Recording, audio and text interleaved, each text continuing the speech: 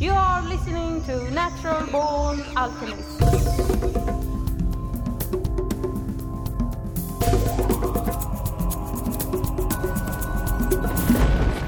Welcome to episode number 47 of the Natural Born Alchemist podcast. My name is Alex and I'll be your host.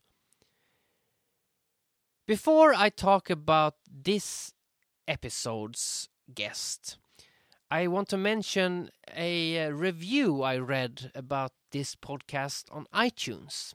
And it said that, or it was a complaint that there wasn't enough alchemy in the Natural Born Alchemist podcast. But you know, all the episodes are about alchemy because one of the common themes of all the people I talk to is about change, healing, and transmuting the self into a new state, hopefully a higher state, which is alchemy. So it's all alchemy. Maybe we're not talking about laboratory alchemy in every episode, but that would be a bit boring. We have different views on what alchemy is. In this episode, we are going to talk to Big Herc and the Fresh Out series. Most TV shows about prison highlight and focus on life on the inside and do not touch on the struggles and difficulties that people face reintegrating back into society. Many have such a difficult time that they often violate and end up back in prison. In addition to showing life after the penitentiary, there is also a series called Prison Talk in which Big Herc answers questions that viewers have about prison. So go to freshoutseries.com if you want to check it out. So now let's have a chat with Big Herc. There are 7 million people incarcerated in U.S. prisons. 700,000 of these convicts are released each year, with nothing but the clothes on their backs. These statistics are staggering, and the odds are someone you know is a felon. Prison doesn't define who you are. It's what you do after prison that defines you. This is Fresh Out, Life After the Penitentiary.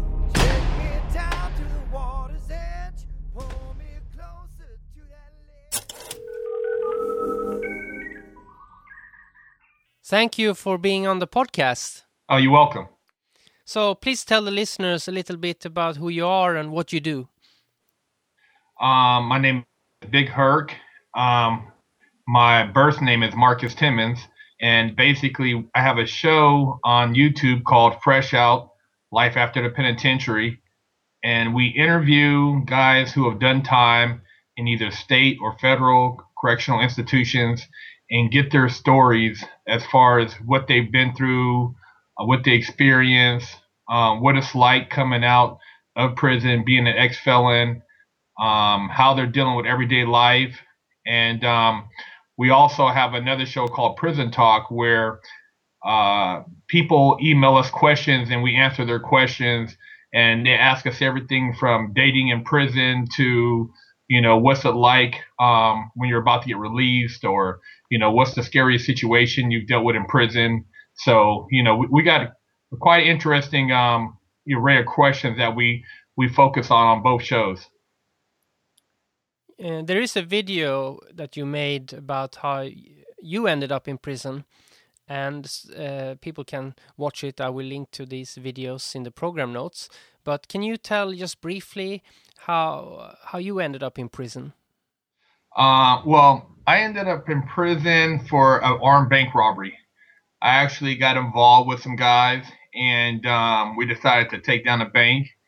And in the process, you know, it didn't go as well as planned. So there was a high-speed chase and helicopters and spike strip and me running outside the car and getting arrested on the streets and basically doing 10 years, almost 10 years in the federal correctional institution. I did roughly 8 years, 8 months, and that was for armed bank robbery. It was a takeover bank robbery. And I got out in 2008 and have been out ever since. And since then, I've started multiple businesses and started doing the YouTube show and started a clothing line called Sex Addict Clothing. When you arrived in prison, the first day or the first week, was it like, did it feel like a nightmare, or how did you deal with the initial stages? Well, when you first come into a lockdown facility, um, just to give you a heads up, I actually had been to juvenile hall when I was younger for slinging drugs. So I had been locked up as a juvenile for drugs, and so I kind of knew what you're supposed to do when you come into prison and how to carry yourself. I've been on the streets before. I've been around gang members. I've been around dudes who shoot and rob and do all this stuff. So I know the lingo. I know how to carry my body language. So upon arriving, you kind of know who you could talk to, who you can't talk to, and it's just an unsaid thing. I mean, you kind of gravitate to the crowd you feel most comfortable with, and people can tell by the way you walk or the way you talk what level of respect you demand. So you don't have to tell people, hey, I'm so and so, so and so. People can look at you and tell whether you're real or not. So a lot of guys who do a lot of talking, most likely they're full of shit. So this Fresh Out series you're making, was that an idea you had while you were in prison, or did it come afterwards? No, that the Fresh Out Life After the Penitentiary was an idea I came up while I was in prison prior to being released. I had seen guys come and go because during a 10-year sentence, you see a lot of repeat offenders. You know, guys who have gotten out when you first came in, and then they caught a new case, and you've seen guys come in and out for like parole violations. So I started thinking to myself, it'd be interesting to see what happens with a lot of these guys when they're released, because you have a lot of guys in jail who are tough guys in jail, maybe shot callers, maybe head of gangs and gang leaders, but on the streets these guys are scared to death. They don't know how to make money, they don't know how to take care of their families, they don't know how to provide for their kids. So for them it's easy to be in jail and dictate over a bunch of knuckleheads and basically get free meals and a free place to sleep at. So seeing a lot of these guys on the streets, it tells you the true tale of what they're made of, because in jail everything is there for you. You don't really have to, you don't have to work for anything. It's all in a closed environment. Is that why some people become institutionalized? They want to get back? Yeah, a lot of guys, because on the street you might have a guy in prison who was a leader of, say, 50 gang members, and people gave him free drugs, and, he was able to get high, and he felt like he had power. He got to talk to the warden, and he felt like he was somebody in control. Well, that guy on the street might have 2 or 3 kids and a wife or a girlfriend, and now he has to help pay the bills. Now he has to help put food on the table. Now he has to help the kids with their homework. Now he has to take the kids to school. Now he has to get a job. And a lot of guys, they don't want to deal with that. So after being in prison, it's a cop-out. It's easy to say, fuck it, I'm going to go back to jail. Or, oh, I fucked up. No, they purposely fuck up so they can go back to jail so they don't have to handle responsibilities. And when you are in prison, how much contact do you really have with the outside world? Well, in a federal facility, you're pretty limited, because even in visiting, you don't have there's no conjugal visits in the federal prisons. You have very little physical contact. If you're at a camp, you can move around a little bit more, but your main source of contact is if you can email somebody, or maybe writing people, and then just watching TV. I mean, you try to stay as relevant as you can by reading the news and newspapers and certain magazines and stuff like that. But you're still pretty limited. I mean, when I got out, I didn't know about Bluetooth. I didn't know about a lot of the cell phone technology. So it's pretty intimidating, because technology changes a lot over 8 years. Is there a lot of like prison racism and when you get out? Where I mean, it's not really racism, but prejudice, I guess is the better word, where somebody, I mean, the point of the system is you do the crime, then you do the time, and then you get a clean slate, but you're still treated as the criminal and it's harder to get certain jobs and stuff like this.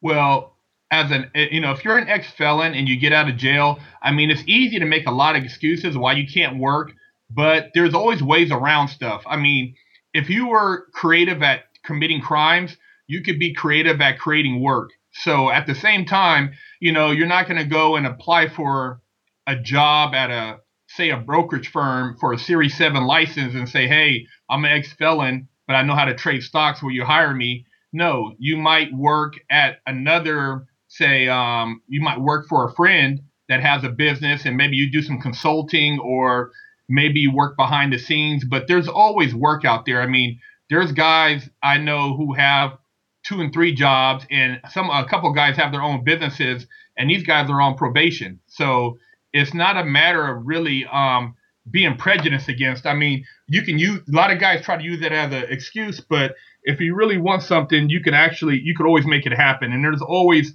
work and there's a lot of entrepreneurial jobs available. You seem like, from judging from your videos and that you're definitely not going to go back to prison. But, the system is about reform, but it seems to me that the system doesn't reform anybody. It's all on the individual level. It's a personal choice to change your life. Or did the prison system help you change your ways? No, there's no level of reform in prison. Any type of reform or rehabilitation is basically up to the individual. If you take it upon yourself to educate yourself, to basically recondition the way you think and the way you look at things, then you can rehabilitate yourself. But the counselors in there, they don't care about you. They're just there to collect a paycheck. The psychiatrist there, she's there to collect a paycheck.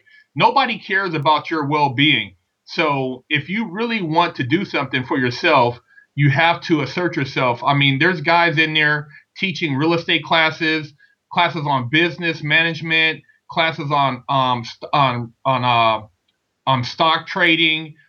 There's all kind of classes in there available to guys, and these are taught by other inmates. And if you want to take those classes, you can sign up for them. They're free. So what happens is some guys take the opportunity to hang out at the library and educate themselves, and other guys take the opportunity to watch TV all day or gamble or play sports. So, you got to choose what you want to do, and that's really going to determine how you end up when you get out. Are those people who try to change their life and study and this like bullied? Like, do the other harder prisoners look down on those people? No, I mean, I spent a lot of time in a law library, and I had a lot of guys who were like tough guys or gangsters. They would actually come to me or friends of mine and ask us to help them with their legal work. So these guys were actually, look to us to help translate some of the terminology in their paperwork that they didn't understand. And you get a certain level of respect when people, to some degree, see you educating yourself. They respect the fact that you are trying to elevate your consciousness. And then you do have some guys. I had guys that were mad at me because I was doing research, and because they're so ignorant, they wanted me to hang out with them and be ignorant with them. So those guys, you got to kind of avoid them and put them in their place. But for the most part, there's a lot of guys who basically hang out together and study and elevate each other. And I ran across guys who were writing movie scripts, guys who were writing books, a lot of very educated guys who are applying themselves in there with all the time they have. Is there any specific crime that you do when you get to prison you will have a harder time? Is there like an unwritten ethics among prisoners that certain crimes they don't tolerate? Yeah, if you did anything with kids, you're gonna get beat down, or you're gonna get your wig split, is what I say on my show, which means somebody's gonna beat you up pretty bad. If you get caught for kiddie porn and anybody finds out that that's what you're in there for, you're gonna get your wig split. Anything anything related to kids or child pornography, because in the feds, that's about the extent of what you're going to run across as far as federal crimes. In the state, it's a little bit different. In the state, you have rapists, you have, a lot of child molesters, you have domestic violence. You don't have that in the federal institution. The federal institution is all monetary crimes. So anybody in the feds most likely had something to do with interstate commerce, and that's how they get in trouble for like child pornography or kiddie porn, stuff like that. And that's not tolerated in prison.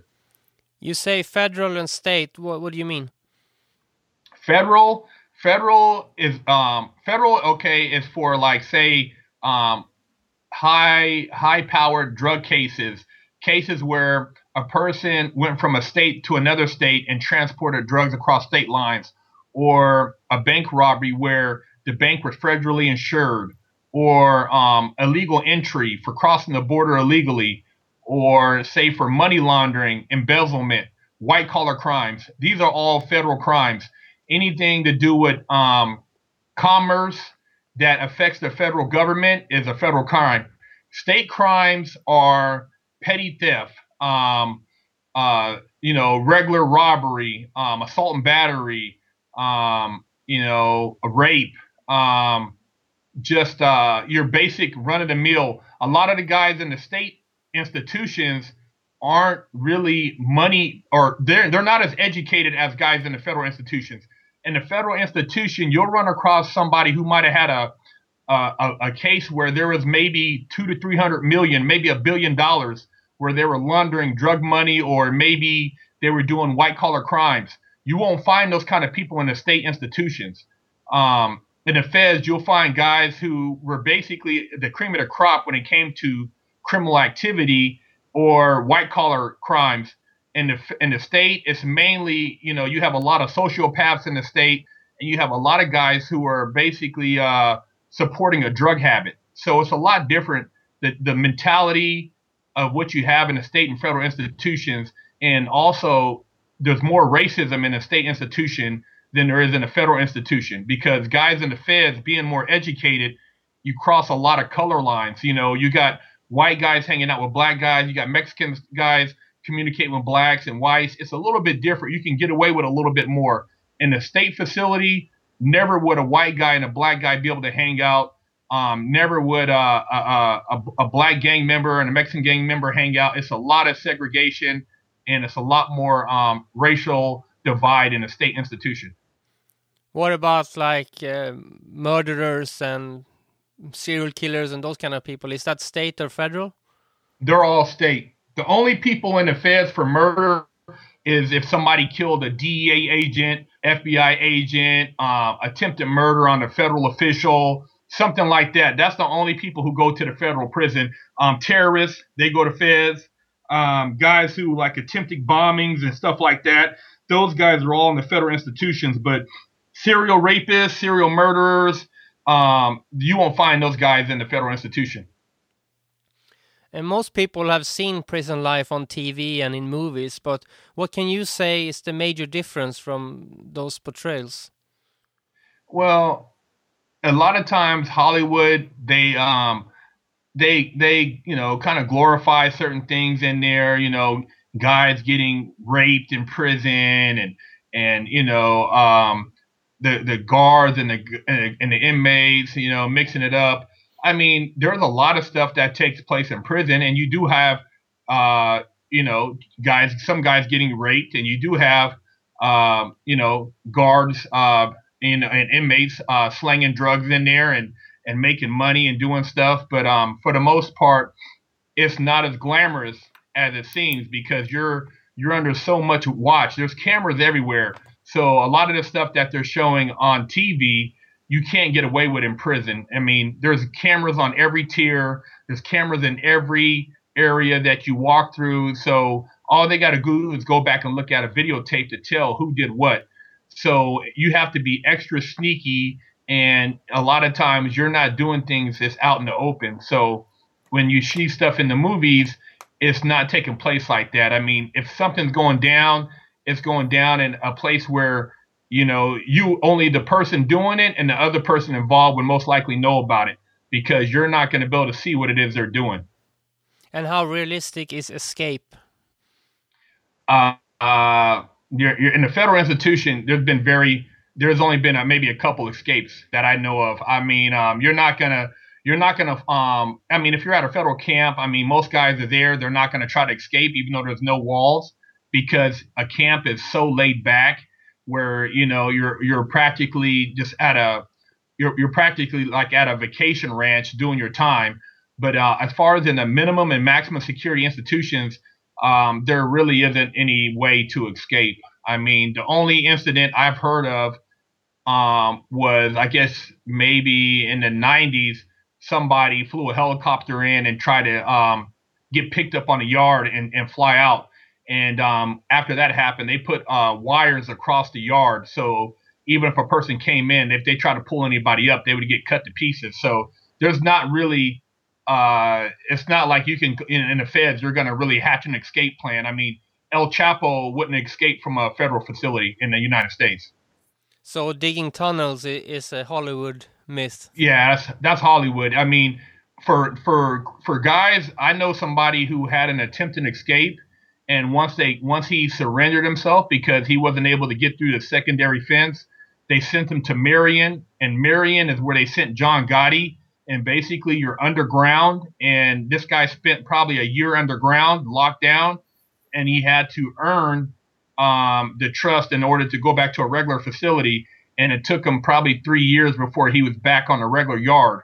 But you're not gonna dig a tunnel over here in the United States and get out of prison. It's not happening. And then you can't pay enough people to facilitate your release. It's just too many especially in the higher facilities where a maximum, because they have different levels. They have a camp, they have a medium, and they have a maximum. I've been to a maximum and I've been to a medium, and in the maximum, that's where they put the guys who are the most violent, or guys who have a criminal record, or guys who have a lot of time, like a lot of big time mob bosses, a lot of cartel guys, a lot of really violent gang members.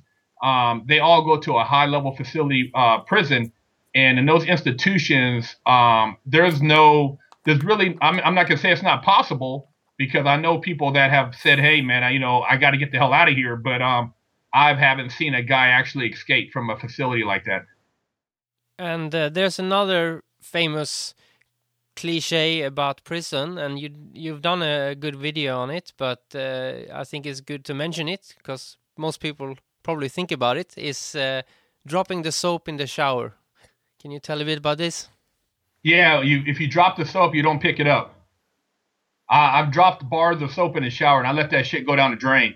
You don't bend over in prison, and you don't unnecessarily walk around and show your ass. So anything, if somebody in prison is bending over in the shower, and basically when you're bending over, you're showing your ass and you're looking at some nuts. So you're violating two codes right there. And if a person sees that and they can feel that you have some tendencies, they're gonna try you. So you don't want to do that in prison. You don't want to bend over and pick the soap up. I read an article, I don't know if it's true, but they said that homosexuals have a lot of power in prison. No, not in the prisons I was at. Maybe in the state facility, they might have more going on with since there's a lot of guys in there who are just animals. And I'm not saying that to try to judge people, but in the state, if you have a guy who's a serial rapist, or some guy who killed his kids, you know what I mean, or who chopped somebody up. I mean, these are sick people, and the level of what they'll do once they're in there to survive and maintain a lifestyle is a little bit different than what you have in the federal institution. like I said, in a federal institution, you have guys in there who were money guys. These guys were making, for the most part, were involved in commercial crimes. So they're not, and you do have homosexuality in there, but they're not calling shots for anybody. I mean, most of at most any institution, you have guys from the Hispanic community calling shots. You have some guys from the white community calling shots, and you probably have people from the black community calling shots. There's no homosexuals on any yard that I've been to that are calling shots.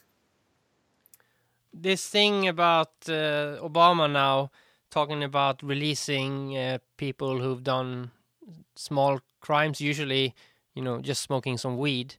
What are your thoughts on this? It's all state institutions. They're not really the federal government, because of the way the federal prisons are structured. See, federal prisons are run by private institutions. You have CCA, you have Wackenhut, you have a lot of these prisons funded by federal government, basically backed by private institutions, are backed by federal funding, and so they have these contracts, and they basically need people in federal prison to generate money, because every person in prison represents money for them when in whatever demographic they're at, so that they can basically use that as corporate returns. So in the feds, it's money for them to house guys. They're not going to let guys out in the feds because they're making too much money. I mean, they've talked about for years as far as the drug laws, as far as letting a lot of guys out, but they keep building more and more federal facilities, bigger facilities, and they put them in these towns where there's no population, and everybody pretty much in the town works for the prison, and that generates income for that particular town. So it's a lot of corporate money backing these federal institutions, and it's all privatized. It's all ran by private companies. The federal government doesn't even really run a lot of the federal facilities. What about you also see this in movies that you bribe the guards, or you have relationships with the guards? Is this something that happens in real life? Yeah. There's guys in prison all the time with cell phones, drugs. There's a lot of money being made in there. I mean, off a can of tobacco in the federal prison when I was there, you can make $500, $1,000 off a can that costs you maybe $18 to $20 on the street. So if a guard sneaks you in some tobacco and you give him $300, $200 or $300, and then you turn around and you can make another, $300-$400 or $1,000. I mean, it's profitable. And if you have money, and a lot of these guards aren't making a lot of money, if you get cool with somebody, they might do favors for you. What was it that made you rethink your life? Was it like, did you find God, or was it something else? No, I didn't find God.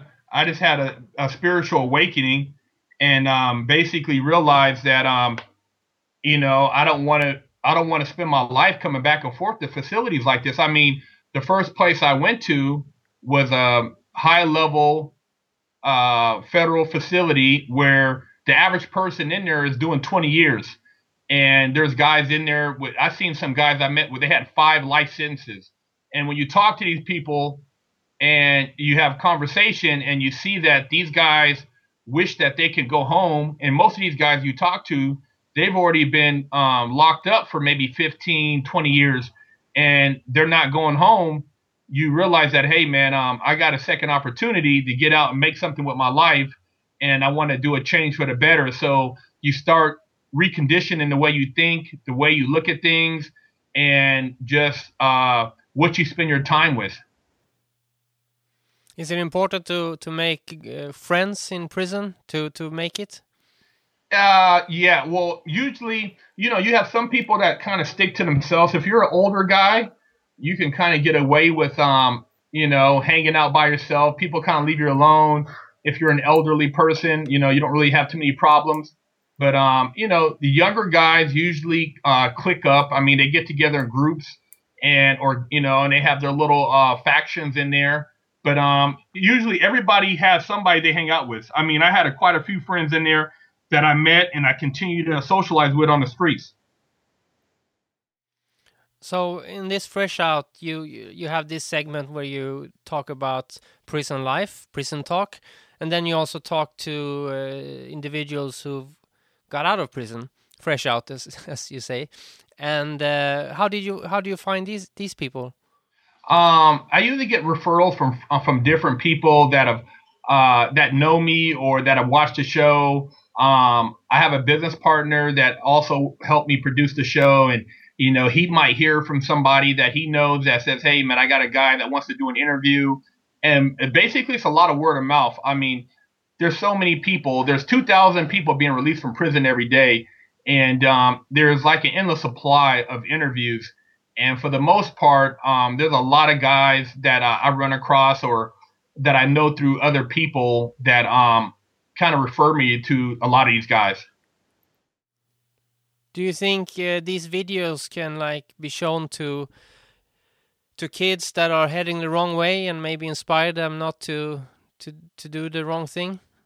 I think the videos could be used to a certain degree to possibly educate some of the youth. I know scare tactics don't work because, I've watched Scare Straight, and, I've seen, a lot of, guys, people, my family tell me this and that, and people try to preach to me, and I didn't want to hear it. It took me kind of realizing that I found a mentor in prison, and this person opened my eyes up to a lot of different things and kind of got me to expand my mind and the way I thought about life. And that's what made me change. But I mean, I know guys in there that were doing say 14 years for bank robbery. And, this guy said, "Hey man, when I get out, I'm going to go do another bank robbery. I don't give a fuck about the government." So you have that mentality too. So really the individual, the kid has to want to do something else with his life. He has to have a dream. He has to have a vision.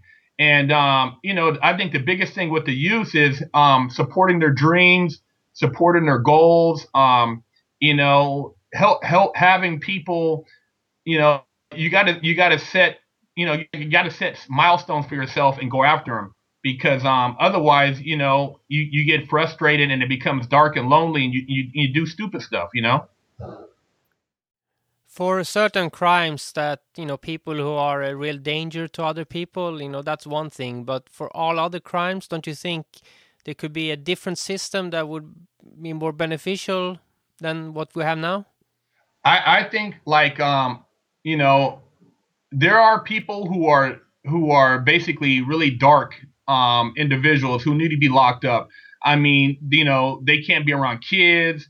These people who just want to hurt people, who have no conscience, and then they need to be locked up. But there needs to be programs, and there could be programs to help some of these guys who are truly trying to turn their lives around and help them get jobs, whether it's working with the fire department with a lot of these wildfires, or say youth outreach programs, or maybe home ed programs, maybe helping the elderly. I mean, there's a lot of things that could be incorporated into our system that would better benefit these guys in prison getting out, rather than just putting them on the streets and telling them to go find a job, because it's a lot of homeless out here, and a lot of these people are ex-felons. How did you deal with time? I mean, you knew how long your sentence was, but it's still many years. How did you handle this? It was hard, man. That doing the time, it's like Groundhog Day. Every day you wake up, it's the same thing, and it comes to a point where you said you feel that you've done enough time, you're ready to go home. You learned your lesson. But, you still might have 5, 6, 7 years left. And, the only way to deal with that is I did a lot of meditation. I worked out. I read a lot of books. And I just I tried to consciously take my mind out of prison. And I never considered myself to be an inmate. I never bought into the prison lifestyle. I always acted as though if I was released, if they said, "Hey, you're released," I would be prepared, because what happens is a lot of times guys aren't really prepared to be released. So hypothetically, if Obama said, hey, we're going to release, 10,000 inmates out of federal facilities, a lot of these guys would panic because they haven't mentally prepared themselves to be released to the streets. So I constantly prepared myself mentally so that when I did get out, I wouldn't be scared. I wouldn't be intimidated. I would be able to not look like I came from prison, because that's the worst thing you could do is walk around on the streets like you're still in prison. So it seems like you took advantage of the time you had and used it for something, like reading books and things like this. Yeah, a lot of my time, I read a lot of books. I read a lot about American history. I read the Constitution. I read the Congressional Acts. I read a lot about religion, spirituality, business. I try to get a balance of just a little bit of everything while I was in there. And I used prison actually to, self-educate myself and, self-rehabilitate. I spent a lot of money on books in prison. I had a lot of people from the street send me in books. And that was one of the things that kept me focused. You're allowed to have things in your cell? Yeah, you can have books, and you can have food in your locker. And, because they have a commissary in prison where you can go shop once a week and you could buy, hygiene items, food items, writing material. So you can't have certain personal possessions in your locker in prison and that you lock up during the day. You talk a bit about spirituality. Can you expand a bit? In what way are you into spirituality? Spirituality, what I mean by that is just basically seeking a higher balance than myself, and not, I'm not religious, but at the same time, I believe in energy and basically karma, because I didn't wake up one day and end up in a federal facility. This was things that had took place over years and years. It was a lot of negative energy. So when you have a negative energy pool, naturally, dark things and bad things are going to happen. So, and it doesn't necessarily have to be physical. It could just be things you built up in your mind. So what I started doing was reprogramming the way I looked at life. I basically got rid of anything that I thought was contradictory to how I felt. I got rid of all the beliefs I was taught in school, all the religious beliefs that was, pushed on me as a kid. And I basically created my own beliefs and started just meditating to create a place where I can find answers. And that allowed me to take myself to another level spiritually, which that actually, it protected me also. It helped me avoid a lot of stuff because I could kind of read people pretty good in there, and I let off a good vibe. So a lot of that has to do with spirituality and not just, having negative energy, because, you got guys in there who say they go to church, but they go there basically because they're either hiding something. Maybe they were snitches on the street, or maybe they told on their case, or maybe they're just trying to they don't want people to mess with them. So they're hiding out there. So it's not genuine. And then you have some people there are genuine. But for me, I wasn't seeking to be a part of any group. I just, like I said, I focused on myself, and I read a lot. I read a couple of good books. Deepak Chopra. I read there's a book called Conversations with God, and it just helped things make sense to me. It kind of put things into perspective, because a lot of this stuff I wasn't taught, and it's in prison you have so much time on your hands. The level of reading material that you come across in prison, I think is probably at a whole nother level than what you would get in college, because a lot of this material, you wouldn't even want to entertain it on the streets because you're free. But when you're locked up and the government has all the power over you and you can't leave, you start looking at things differently. And so you dig deeper than what you would dig on the streets as far as knowledge is concerned. Have you seen this documentary about this prison that was very violent, and they started educating the prisoners in meditation, and the violence went down? I haven't seen that documentary, but I know that there was a program that they were trying to incorporate into San Quentin prison. I read an article on, and there was a doctor who basically could curtail all violence in the institution and have guys like being productive. And, the Prison Guard Association lobbied against this program. See, to tell you the truth, the prison guards in the prisons, they like riots. They like it when they get a lockdown. They like it when, this stuff happens because they get overtime. They get to use their toys. They get to shoot their beanbag guns, and they get to shoot on a yard. I mean, it's sad to say, but they like that, man, because whenever there's an institution that doesn't have any problems, it's like a test tube. And what they'll do is they'll bring in a rival gang member, and then more of the rival gangs, and then until the point where they want to see what the breaking point is. And they purposely do that at a lot of these institutions because it's almost like a social experiment. So they know exactly what they're doing. And if they wanted to, they can get rid of a lot of the violence in a lot of the institutions, but they don't want to because there's money to be made with violence in prison. So they're basically like sadists. Exactly. And they enjoy, like if there's a certain guy on the yard, maybe this guy had a reputation in other prisons as a badass, and he's like, stabbed a couple people, or he's just a hardcore dude. People look at him different, and they like that. It's like, you got a guard who's like a tough ass in there. I mean, people they idolize that stuff in there. So it's a warped mentality in prison, man. It's not, these guys aren't, there's no holding hands and singing Kumbaya. Don't nobody care about that shit in there. That's something you got to do on your own. In prison, it's cutthroat, man. I mean, if you show a sign of weakness, if I see you crying, that means, you're soft, you're a bitch. And I'm gonna exploit that. So you can't show no weakness in prison. It's all about being almost like being an animal. You got to be an animal while you're in there. When you knew you were getting out, did you become like afraid or nervous for that day to come because like maybe something would happen and they would prolong your sentence or something like this? No.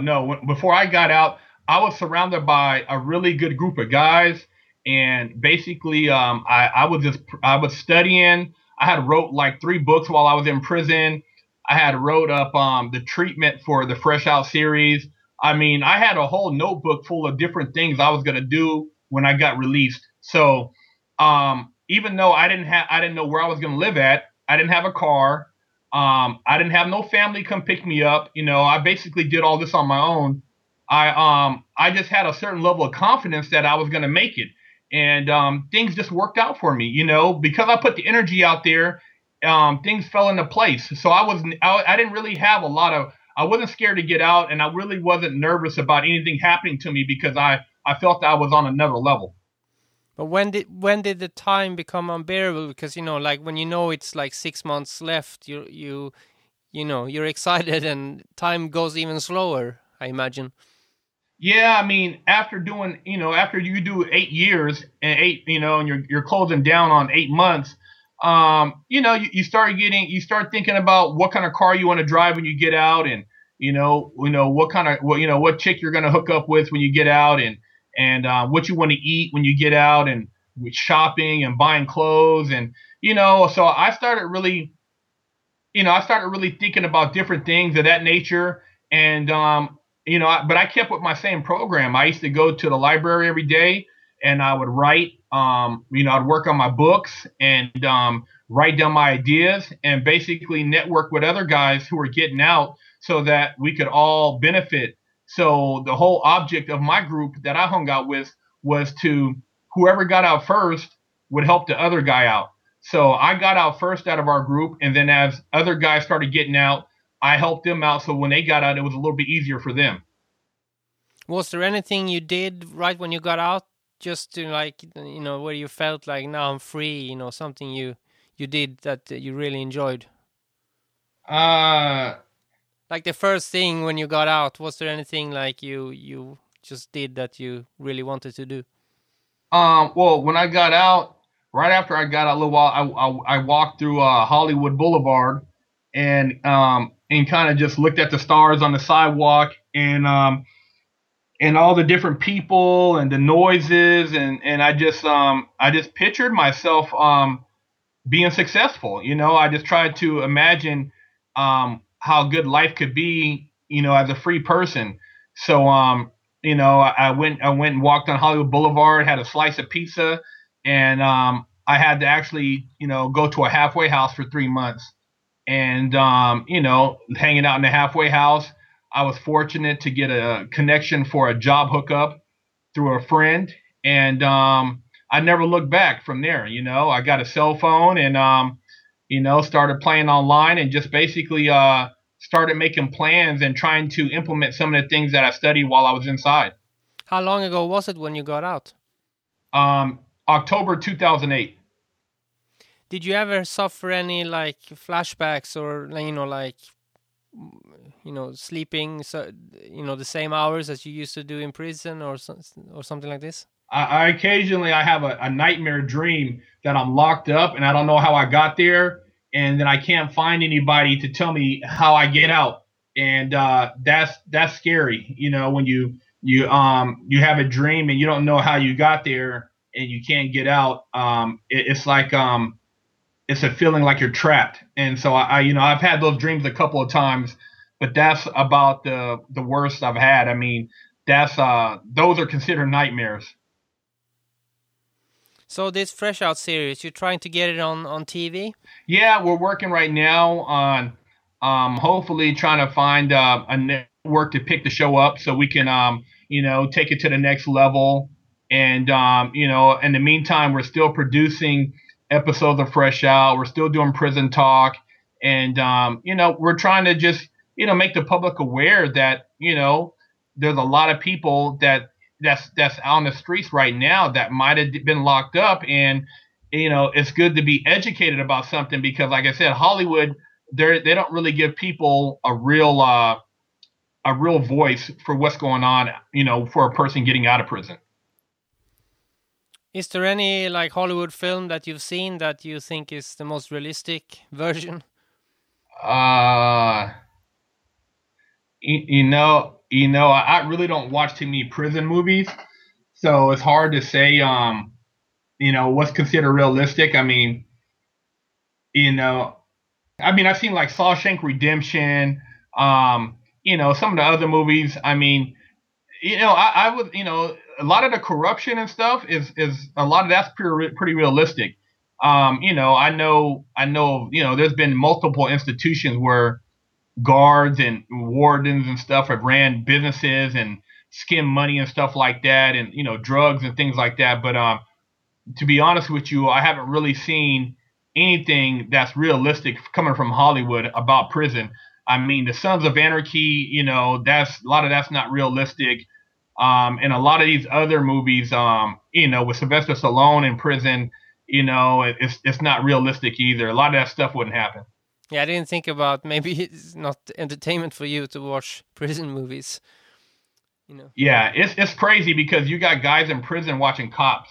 I don't know how they do it, but they sit around and for hours they'll watch episodes of Cops, and they'll take pleasure in that because then they don't feel as bad having being locked up. But I never watch Cops. I never watch anything to do with prison or jail. I never watch it. But I think this Fresh Out series could be picked up by TV. I mean, it looks very professional, and I've seen worse things on TV, so I don't understand why it wouldn't be possible, you know? Yeah, I agree. And I mean, I think because of, it's not like we're not making fun of prison or we're not doing comedy. Maybe that's one of the reasons, because the content is a little more serious. You know, and a lot of times, like if you watch a lot of prison shows like Lock Up or Locked Up Abroad, you know, when they show the guys locked up, you know, they try to find the most uneducated person or somebody who's just, you already know that the person they're talking to is a repeat offender, but they don't really want to show the guy who got out of prison, who's successful, or the guy maybe who's trying to do something to better his life. You know, a lot of times they don't want to see that. So there's more entertainment value for a lot of the Hollywood, you know, production companies with guys who aren't as successful or guys who are more or less on the verge of going back to prison. So it's kind of a hard sell to a degree.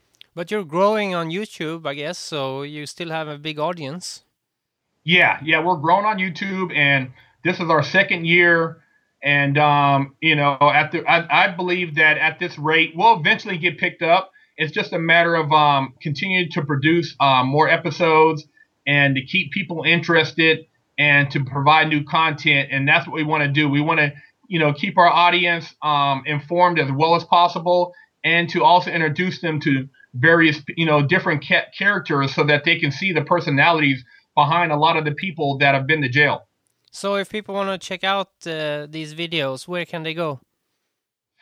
They can go to YouTube and put in Fresh Out, Life After the Penitentiary, or Prison Talk, and they can see our whole catalog of videos. We have over probably 30 videos that are currently on YouTube. And also you were making clothes, you said? Yeah, I also have a clothing line called Sex Addict Clothing.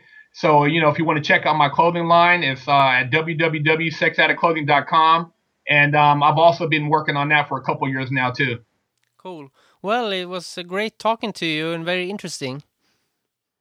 Oh, I appreciate it, man. I thank you for giving me the opportunity to share my insight and to give the audience an opportunity to, you know, hear about Fresh Out. If you want to watch this series, go to freshoutseries.com. You can also find it on YouTube. I'll post links in the program notes on naturalbornalchemist.com as usual. And we also have a Twitter account now, and the Twitter handle is Born Alchemist. Now, to close this episode, we are going to listen to a track by The Movement called Sweet Life. And this track is from the album Side by Side. To hear more of their music, go to the-movement-vibe.bandcamp.com. I'll post links to these guys in the program notes as well. Freedom is in the mind. Yo, I was just a bad boy. You were just a young, good-looking girl. I took you to a party and we listened for a while. The music, it was in our hearts. Melody was in our heads. We sank into the ocean and it made us both smile. But we had to go